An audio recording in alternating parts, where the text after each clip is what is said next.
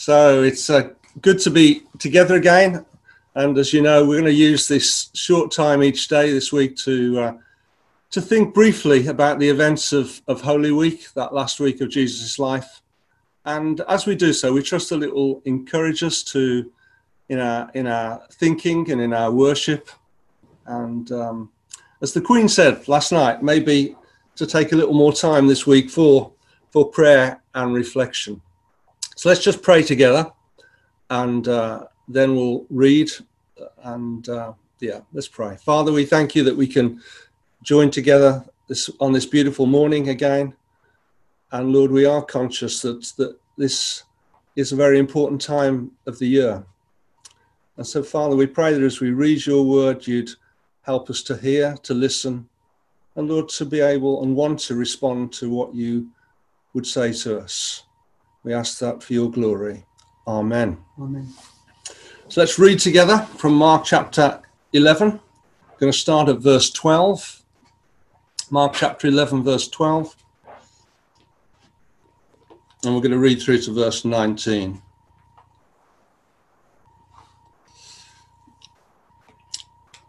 The next day, that's Jesus and his disciples, as they were leaving Bethany, Jesus was hungry. Seeing in the distance a fig tree in leaf, he went to find out if it had any fruit. When he reached it, he found nothing but leaves, because it was not the season for figs. Then he said to the tree, "May no one ever eat fruit from you again."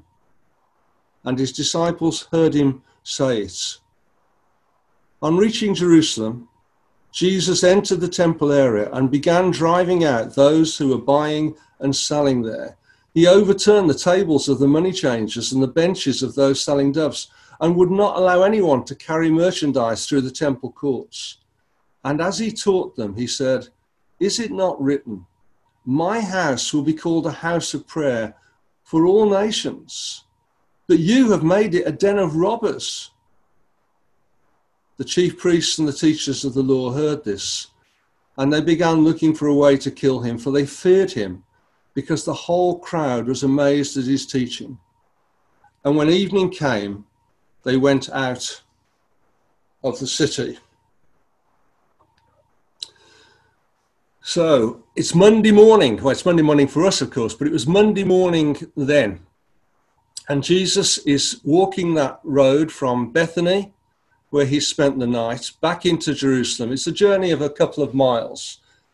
Almost certainly he spent the night at the home of his friends, at Lazarus and Martha and Mary. And that's where we think he would spend each night of this week.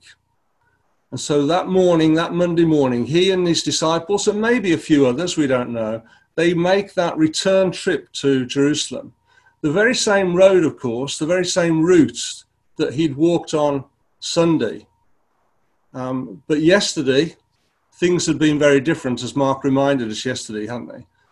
Yesterday, they'd been part of a huge number of people, a growing crowd of people, where Jesus was the center of attention, and where there was such excitement, such anticipation.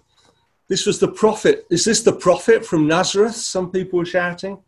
Other people were shouting out, weren't they, those references to the Messiah in the Old Testament. So yesterday, Sunday morning, very different as he made that journey into Jerusalem. Today, a much smaller group of people, Jesus and his disciples. And we're told Jesus was hungry. We don't know why he was hungry. He was just hungry. Maybe he'd had no breakfast. Maybe he'd had no breakfast because he'd done what he perhaps often did, and that was to get up early in the morning and to pray to his Father. But Jesus is hungry, and he sees, as he walks along, he sees this wonderful fig tree, it's lovely green leaves, and he thinks, I'll go and find something to eat. Now, as we read, it's not the season for figs, but I understand that early on there was an early growth of small buds that also were eaten, and maybe Jesus went looking for those.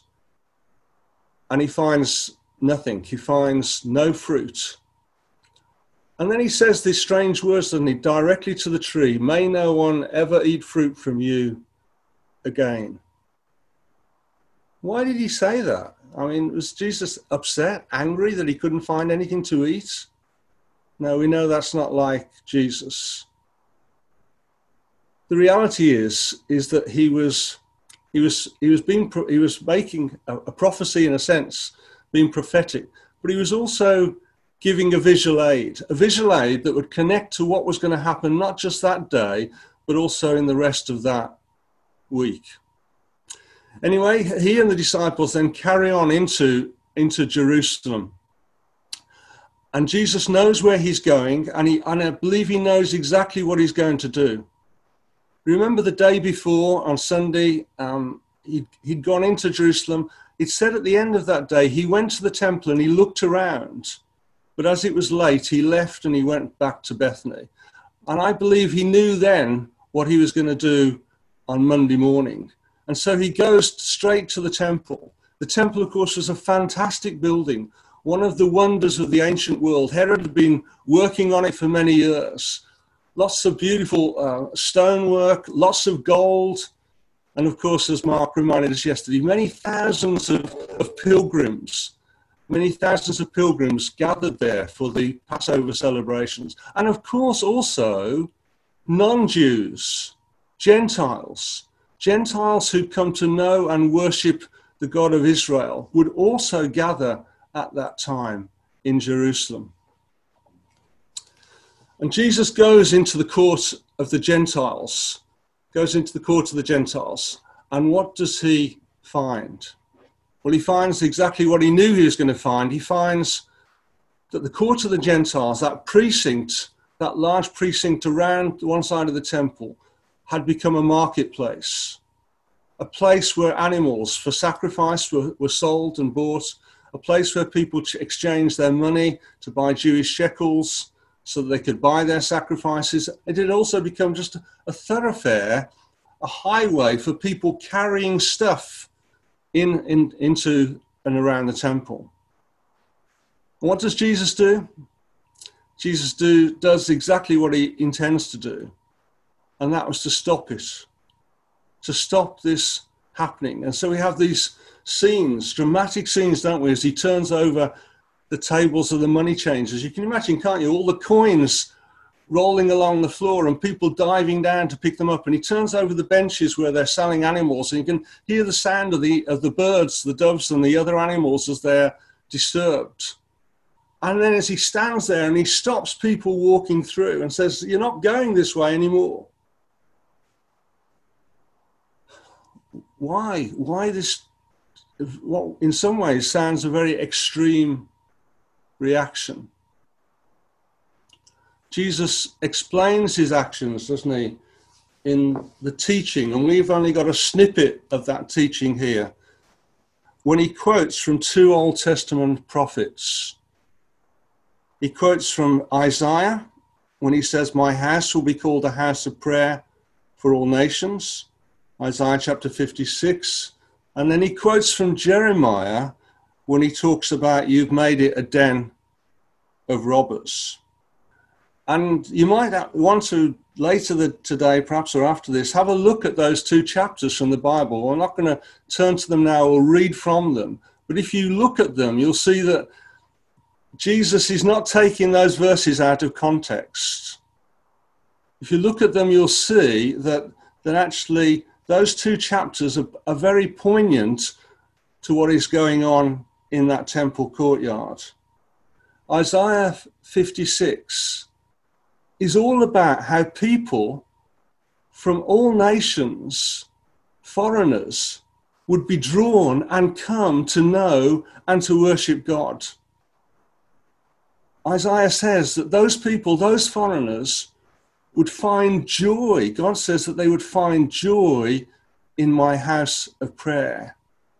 It's God's intention that people of all nations should come to know him and to worship him. And that had been true from the very beginning. If you look back at 1 Kings chapter 8, when Solomon prays at the dedication of that first temple, he also prays that foreigners will come there, and that people from all over the earth would come to know the name of God.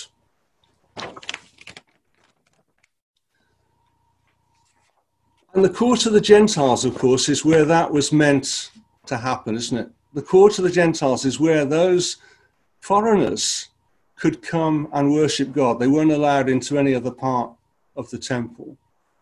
Now it's just a marketplace, just a place for business and carrying stuff through.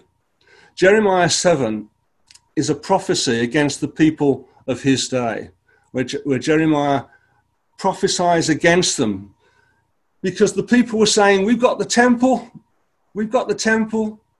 we're following through the sacrifices, we're doing those things that God wants us to do. We will therefore know God's blessing. It will be wonderful, it'll be okay. And Jeremiah says, no, it won't. No, it won't be like that. Because do you know what? Yours is just an empty show. It's just an outward appearance. It's just an empty religion. Because the reality is, although you're doing those things and you're coming to the temple and you're worshipping, the reality is that there's no true worship. You're living as you want to live. You're not living the way God intends you to live. You're worshipping the temple, but you're also worshipping other gods. And the way you're living is despicable. And therefore God's judgment would come. Again, all outward show. Lots of leaves, but no fruit. And Jesus says here there will be consequences for the nation of Israel. Consequences that he didn't want to happen. That's why, as Mark pointed out yesterday, that's why when Jesus came into Jerusalem on Sunday, after all the shouting and all the welcome and all the rest of it, that's why he wept. He wept. And the word's not just for a tear in the corner of the eye. The word is he sobbed. He sobbed because he knew what judgment for Israel would mean. If only they'd listened to the prophets. If only they would now listen to him. If only they'd realize who he was and be willing to change, then things could be so different. But no, they would not. 40 years later, of course, we know that physical destruction judgment came upon Jerusalem. City was destroyed. That wonderful temple didn't have a stone left standing after the Romans destroyed it.